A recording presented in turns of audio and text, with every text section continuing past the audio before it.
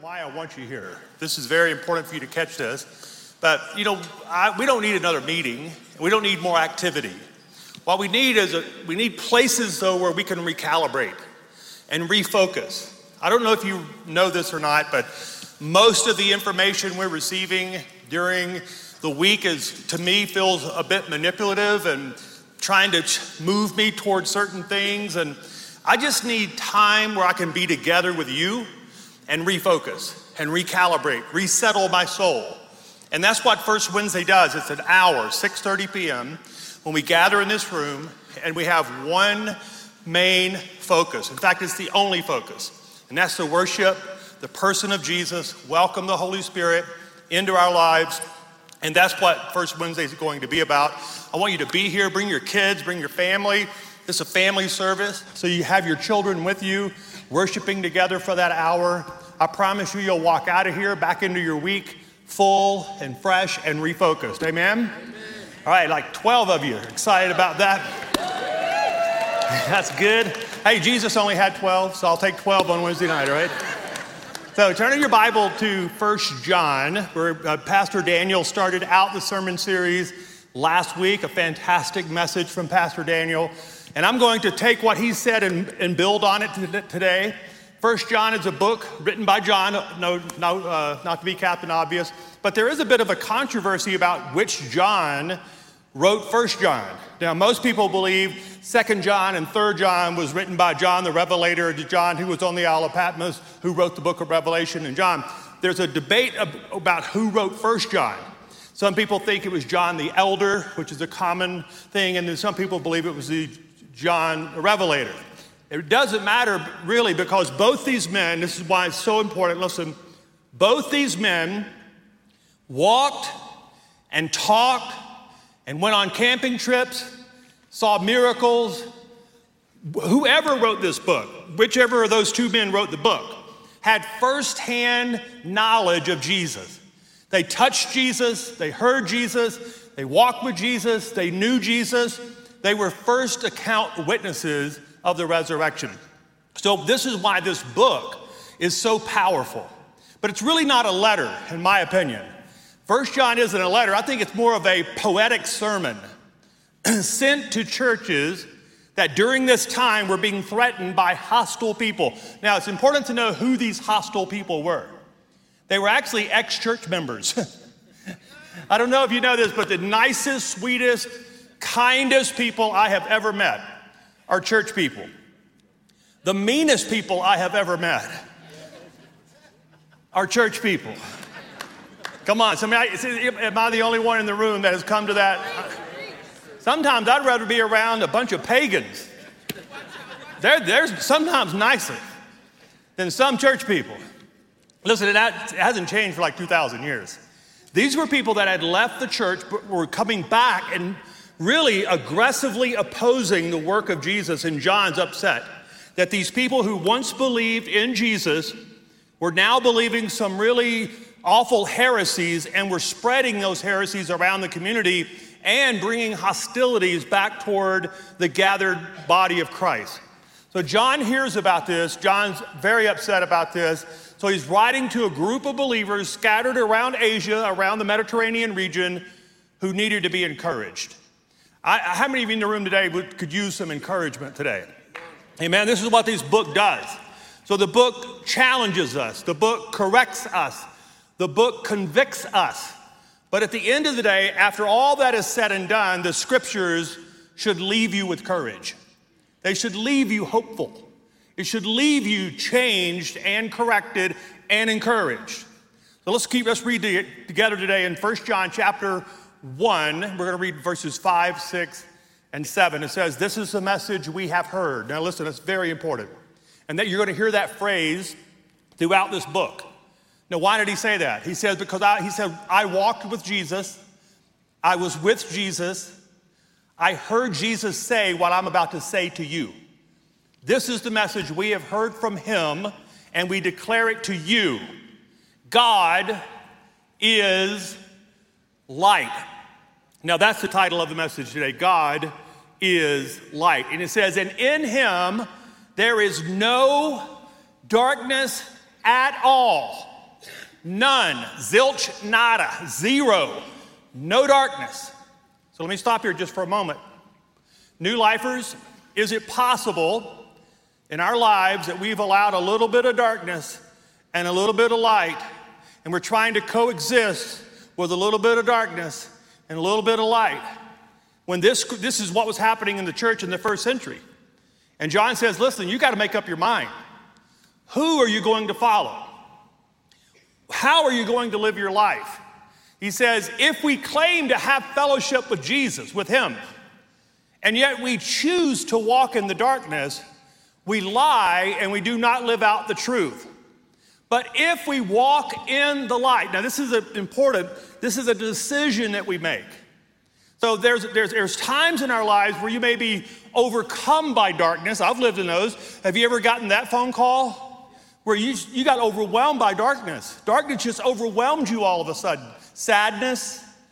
So you started crying. Maybe you've gone through seasons of depression where you were overwhelmed by darkness. That's not what I'm talking about here. Or maybe you were confronted with darkness. Maybe you were going about your normal day. Suddenly you come face to face with darkness. You're confronted with it, right? So I'm not talking about being overwhelmed by darkness or being confronted by darkness. I'm talking about choosing to walk in darkness. There is a big difference here, and he's talking about this. He says, if you choose to walk in darkness, he says, but if we choose to walk in the light, as he is in the light, we have fellowship with one another. In other words, listen, if you walk this way, you're going to bump into a group of people who are also walking this way. And they are the best people on the planet. They're imperfect. They're messy. They're weird sometimes. They eat weird stuff and say weird stuff. But what you find is this honest and integrous person, this person who's living with honesty, transparency. They're living a life that's open. That's a good group of people. He said, if you walk in the light, you're going to have fellowship with those people who are also walking in the light. He says, and the blood of Jesus, his son, purifies us from all sin. Now, this is not a new idea in the Bible. 1 John is toward the back of the Bible, right toward the end. In the first 4 verses of the Bible, though, Genesis 1, the first thing that God created, in fact, if you ask most Christians, what was the first thing God created? It was light. Genesis 1, verse 3, he says, let there be what? Light. What was happening? So he was looking at the earth. It was void and formless, just a dark, shadowy mess. And he says, I can't do anything with that until there's light. Listen, this is true for your life as it was for the early creation. God cannot create beautiful things until he first brings light into your world. Before he created mountains and oceans and animals and people, he had to separate the light from the darkness. Before God can do anything beautiful in our lives, he's first you have to make up your mind. What are you going to receive into your light? Are you going to walk in the light? Or are you going to walk in the darkness? In Genesis 1, chapter 4, the next verse, he says, he separated light from darkness. And they have been separate ever since. All right, this is not a new idea. John chapter 3, verse 19. This is John the Revelator, the apostle. Says, this is the verdict. Light has come into the world, but men loved darkness instead of light. Why? Because their deeds were evil. I'm reading you a 2,000-year-old text. Is this not 2023 that I'm reading out loud here to you? I don't know, I'm not trying to, one of my biggest goals in life is not to be the cynical old angry man. But I can tell you this, I'm wrestling a lot of cynicism right now. I'm not angry. Pam can tell you that I'm pretty joyful. I'm not allowing myself to walk around in a constant angry state. That's not good. I'm a heart patient, so that's not good for me. All right, so joy will keep me on the planet a lot longer than my anger. Which, by the way, your joy will keep you on the planet a lot longer than your anger. And so but I'm having a hard time not being suspicious and cynical of everything that's being said to me. Why? Because there's very few people who are really wanting to walk in the light. And the reason they're avoiding the light is they don't want evil deeds to be exposed. And there's a reason why human beings have been hiding from God since creation. Why did Adam and Eve hide from God? Because they had sinned. And their first response when they sinned was to hide from God. John is saying this is true for Adam and Eve, it's true for the first century disciples, and it's true for us living in 2023. The reason we don't want to come before God and be honest, we're really not sure how he's going to treat our sin. Come on, we're about to have church in here now, okay? So I need you to give me some feedback. I'm going to say some strong things today.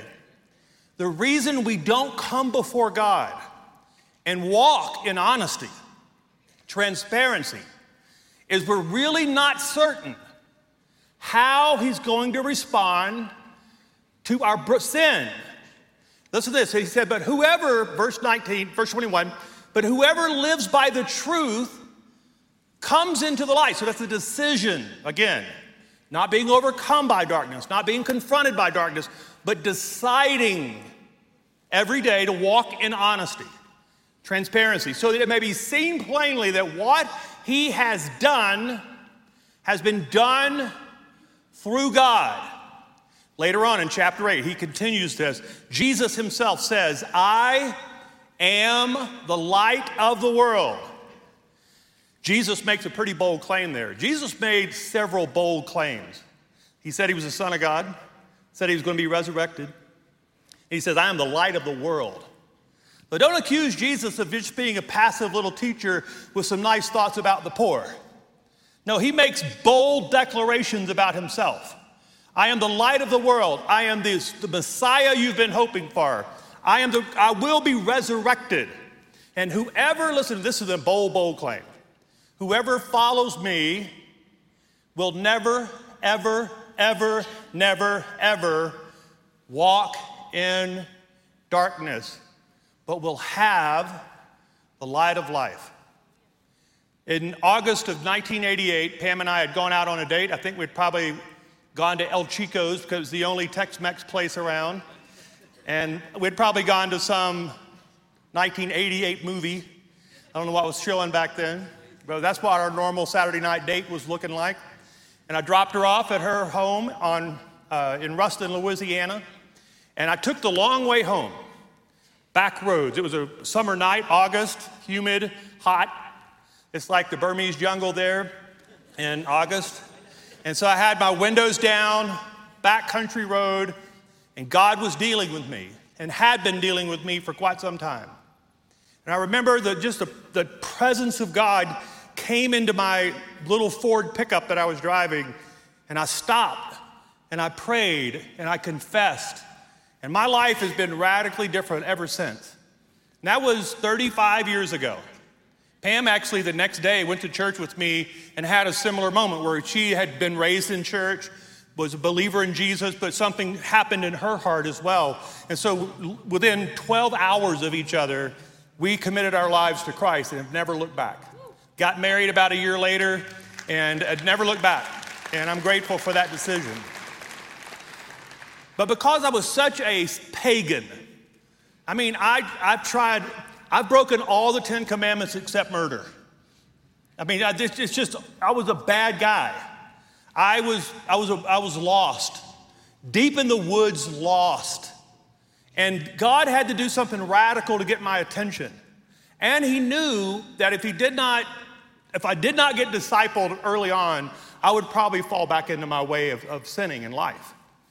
So I remember buying a cassette tape with Keith Green music on it. Come here, any Keith Green fans in the house? How many of you ever bought a Keith Green cassette tape? Raise your hand, all right? So a bunch of all the old folks in the room. If you're under the age of 40, just YouTube it. He's on YouTube. He's got some of the old footage of him singing. He was a radical He looked like John the Baptist to me when I was listening to him. But he had this song that he had written out of the 51st Psalm, "Create in me a clean heart, O God." And basically, he sang the 51st Psalm and made it into a song. And that was the first song that I heard when I put the cassette tape in, and that song pierced my soul. And it was a song about being honest before the Lord. So for the last 35 years of following Jesus, the sentence I'm about to give you has guided me, directed me. Even today at 56 years old, I've been a pastor for 28 years. Half of my life I've been a pastor. And the reason I've gotten to this place in my life where I'm married to the same woman, I still love Jesus, my kids love Jesus, I still love the church, and I'm living with a clean heart, is because of the sentence I'm about to give you. And the Lord gave this to me within the first few weeks of my salvation. He said, "Brady, the greatest weapon we can use against the enemy is to maintain an honest heart before God. In other words, live in a perpetual state of repentance and confession. Be quick to acknowledge when you've messed up. Don't hide from God. Come clean. Live in the light, in other words. Don't live in the shadows." Sometimes I'll add a few sentences to this prayer. I'll say, "Lord, I confess. I want to be honest." And I think about that scripture in Revelation 3 when he's writing to the Laodicean church. He says, "Behold, I stand at the door and I knock. And if you'll open up, I'm going to come in." What if it's a messy house? I'm coming in. What if it's an unclean house? I'm coming in. What if it's a cluttered mess? I'm coming in. So he's not waiting for us to get our house in perfect order before he walks into the door of our lives. He's saying, "No, I'll come in." God's willing to come into your messes. And when I was a young man, I had a lot to clean up. And quite honestly, it took me a good 12, 13 years to get rid of some of those baggages, those insecurities, those iniquities that had attached themselves to me, those sinful habits that I had. It took a long time of just confessing and being honest and making more mistakes. But what I realized is that God was okay with me confessing. He was okay with the information. Listen, God knows your sin. He understands your sin. And he has forgiven your sin. So if he knows it already, if he fully understands it, and he's fully forgiven it, why can't we come clean to him? And in fact, telling the truth is cooperating with God. That's our part of the deal. If Jesus has already done all the hard work of forgiveness, what is our responsibility? Tell him the truth. But why is that so hard? Why is that so difficult? Because the Bible is full of stories of world-class, some of the heroes of our faith wrestled with this. And I'll just share a few of them. Moses was wrestling with this. The great hero of the Jewish people. He meets God at a burning bush. The bush is burning but not being consumed. That's the first clue that something powerful is happening. And then a voice from heaven. I don't know if that's happened in your backyard in the last few days, but that's a terrifying moment. Right? Your pine tree is on fire, but it's not being consumed. People are calling the fire department, nothing's happening. Voices, a booming voice in Briargate. Think about this. But he doesn't want any part of it. He said, "I can't talk. I can't do what you're asking me to do." His first response was resistance. Isaiah is in the temple having a worship moment. God comes to him and he's terrified.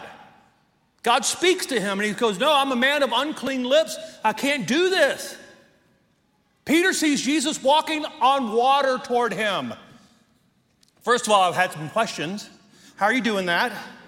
What is that? Did you find a series of stumps? What are you doing? But he does it. He pushes, he runs from God. You see, this seems like the proper response for any of us meeting God. And this is what I want you to consider with me today, okay? Stay with me. Because what I'm about to tell you can mean the difference between really leading a liberated life or leading a life that's full of bondage. But it comes down to some simple choices that we all have to make.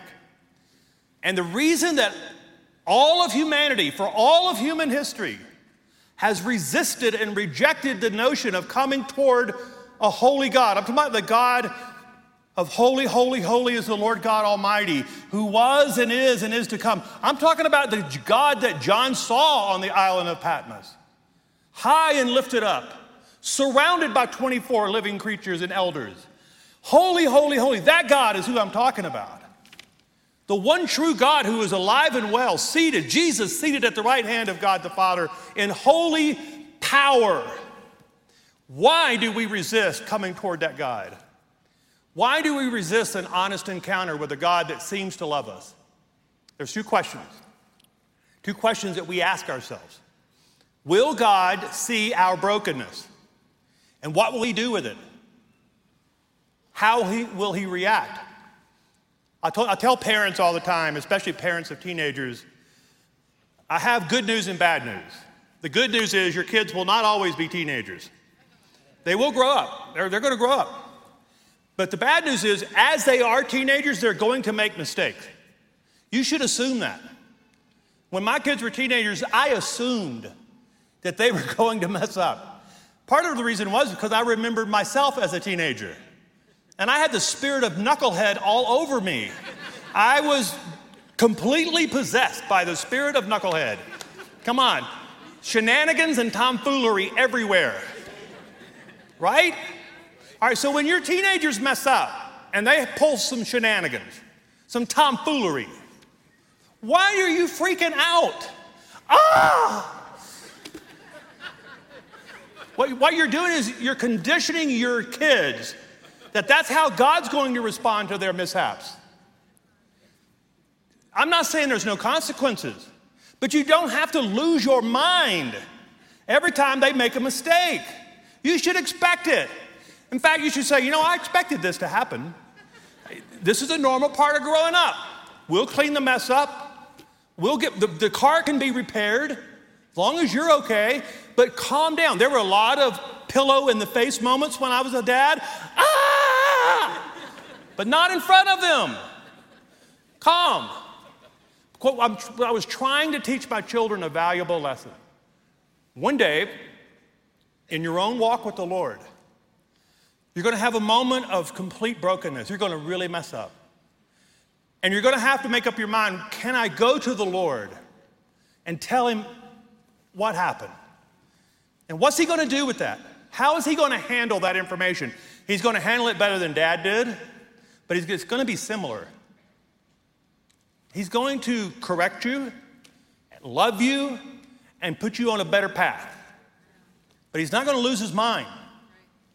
Listen, do you know every sin you've committed, Jesus has seen it before? What? There's 8 billion people on the planet. What's happening in your life is happening somewhere else. You haven't created a new sin. They're the old ones that we keep doing. There are no original sins anymore, okay? With every sin that's being committed has already been committed. And God's already seen it. God's not up in heaven and said, well, man, they have gone to a whole nother level. I did not think they could get any darker, but that's bad right there. Did y'all see that coming? He goes, I expected that. They're growing up. Listen, he looks at us like we look at our kids. Well, they're growing up. I expected some mistakes along the way. They're not going to be angels, so they come up here with me anyway. And then they're probably going to make some mistakes here too, and I'm going to have to correct them here. Some of them are really hard-headed. So what's God going to do with the information? Here's the second thing. Will he reject us? Does God have a limit on how many times he's going to forgive you? Is the limit 823 and you just hit 824? Well, Jesus, when he told his disciples, how many times should you forgive those who have trespassed against you? 7 times 7? Or 70 times 7? In other words, he was saying there are no limitations to this. So the writer of this book, John, He knew firsthand what it was like to be confronted by the light of God while being full of darkness. He understood this. You can't walk 3 years with Jesus without getting your chops busted a few times by Jesus. Jesus would often turn to his disciples and say, stop it. Quit being prideful. Be like a servant. Stop with your pride, your arrogance, your anger. I mean, John the Revelator asked Jesus to call down fire on a whole city one time. John said, hey, you should call down fire on that city. It sounds like what you're hearing on social media right now. God should just call down fire on all of them. Listen, listen to what John wrote. John 1, when he's penning his book, opening 5 verses. In the beginning was the Word, and the Word was with God, and the Word was God. He was with God in the beginning. Through him, all things were made. In other words, Jesus has a really big capacity to see and understand things. He made everything. In him, all things were made. Without him, nothing's going to be made. In him was life, and that life was the light of all mankind. Listen to verse 5. The light shines in the darkness, and the darkness has not overcome it. Listen, I just want you to understand something that happens to me when I'm preaching up here. I get the most pressure that I get as the leader of a congregation is to speak out on social issues. And I am deeply concerned about our nation. I'm concerned on multiple levels about what's happening. I am as much. My head is not in the sand, and I can promise you with 100% accuracy, I do not lack courage. I've pastored you for 15 and a half years through the darkest of seasons, and there's no cowardly in me. I will lead, but I have to be faithful to this one thing. We cannot change the world unless we are changed first. We cannot expect a holy world if the church is not holy. We should be spending the vast majority of our times inspecting our hearts on a regular basis. Let me tell you how the world gets changed. When I allow the deep things of God inside of me to become life inside of me. In other words, when I begin to live my life as a follower of Jesus in an authentic, powerful way, that is going to spill out of me, and guess who's going to be affected? Pam is going to flourish because of that. And by the way, I flourished because of her holiness too. So it's not me, I'm not the only one responsible for this in my home. Pam and I together in a marriage, if we concentrate on our own hearts becoming holy, guess who benefits? I benefit from her godliness, she benefits from my godliness, and our kids benefit.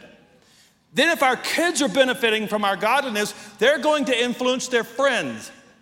I'm going to influence you. You're going to influence your realm of influence all over town.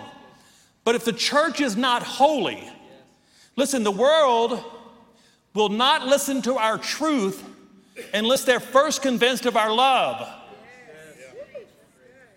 And right now we're yelling truth at them, and it is truth.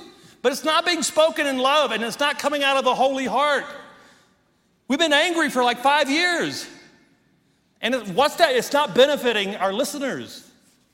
The angry rants. I know what you want from me is to get up here with an angry rant. Why? I've not compromised one thing that I believe about the scriptures. I believe the truth of this Bible, these scriptures, the Holy Spirit is as live in me as it's ever been in my whole life. But I have to make sure that I'm holy, that the Christ Jesus is living in me, before I can be an influence to anyone. The vast attention that we should be using is attention to our own soul. In other words, we can only become the light of the world when Jesus is the light of our world. You can't be the light of the world unless you are fully alive. And really, the reason I'm calling you to this is that when you come into the light, you find out just how loved you are. You find that you're not being rejected. You're not being pushed aside. Jesus is not misunderstanding you. He's actually the father sitting on the front porch waiting for his prodigal to come home. That's the picture. The sinful, filthy, rebellious young boy repenting and coming back home. What did the father do? The father lifted up his garments and ran on a dead sprint. Listen, there's nothing uglier than an old guy running. But listen, this guy was old and he's running. The father, the big embrace. That's the God who understands filth. He didn't wait for him to clean up before he got a hug. I was in the Ukraine 20 years ago. For some reason, I thought of this story this week. I guess I was praying over the Ukraine, praying over all the mess there. And I was there for a whole week in Odessa, Ukraine, which is down on the Black Sea. It was 20 years ago. The Black Sea had actually frozen over. We were there in the first week of February, and the Black Sea had frozen over, big chunks of ice out there. We went out to see it. And we were there all week training pastors and leaders, and at night we would go out and preach and teach. We were all week long we'd been there. And we were tired. It was the last night. So this pastor, our host, took us out to eat, and he said, hey, before you go back, I want you to meet my family. Now, we're going to have to walk a ways, he said.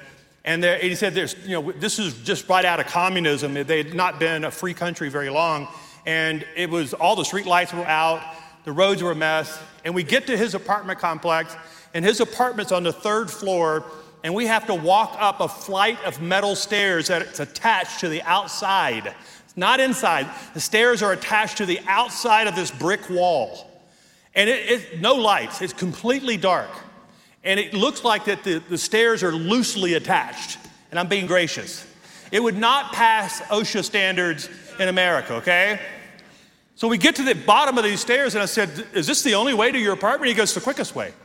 Well, I didn't want to see the slow way if this is the quick way, right? So he just shoots right up the stairs. He just runs up the stairs. And you can hear it creaking. You can hear it moving. And it's pitch black. It's at night, cold. We're cold. It's like 5 degrees. And my friend and I are like, I guess we got to go up those stairs. And we're like Texans on the ice. We're taking little steps like this. Have you ever seen, you can tell people that come from Texas when it snows, they do this. I got picked on when I moved here for that, so I'm back at you. So we're going up these little flight of stairs. It took us forever. He's waiting for us. And we finally get to the top. And the guy goes, what took you so long? I said, well, seems unsafe to us. Your stairs are dangerous. It's dark. The stairs were narrow. It had some snow on it, and you could feel it moving. And the higher you got, you got a little scared. He goes, I come up these stairs every night. I'm accustomed to this. And I thought to myself, how many of us have become so accustomed to the darkness that we're no longer aware of the danger we're in? I wonder if we've just gotten so accustomed to living with the darkness in our lives that we're no longer concerned that it's dangerous. New Life Church, I'm your pastor, and I'm calling you out of the darkness. I can't personally take you out of darkness into the light, but I can introduce you to the one who can. Jesus said, you are the light of the world. That's our mission. If you're wondering what your purpose is on life, why are you here? What is your purpose? We have one purpose. Go be the light of the world. And I don't know about you, but our dark world needs us more than ever right now.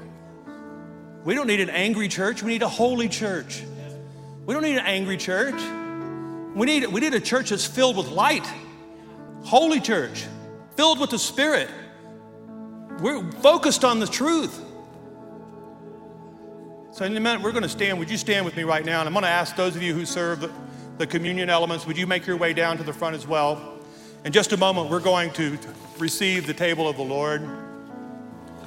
Before we do that, though, can we just turn our hands toward the Lord?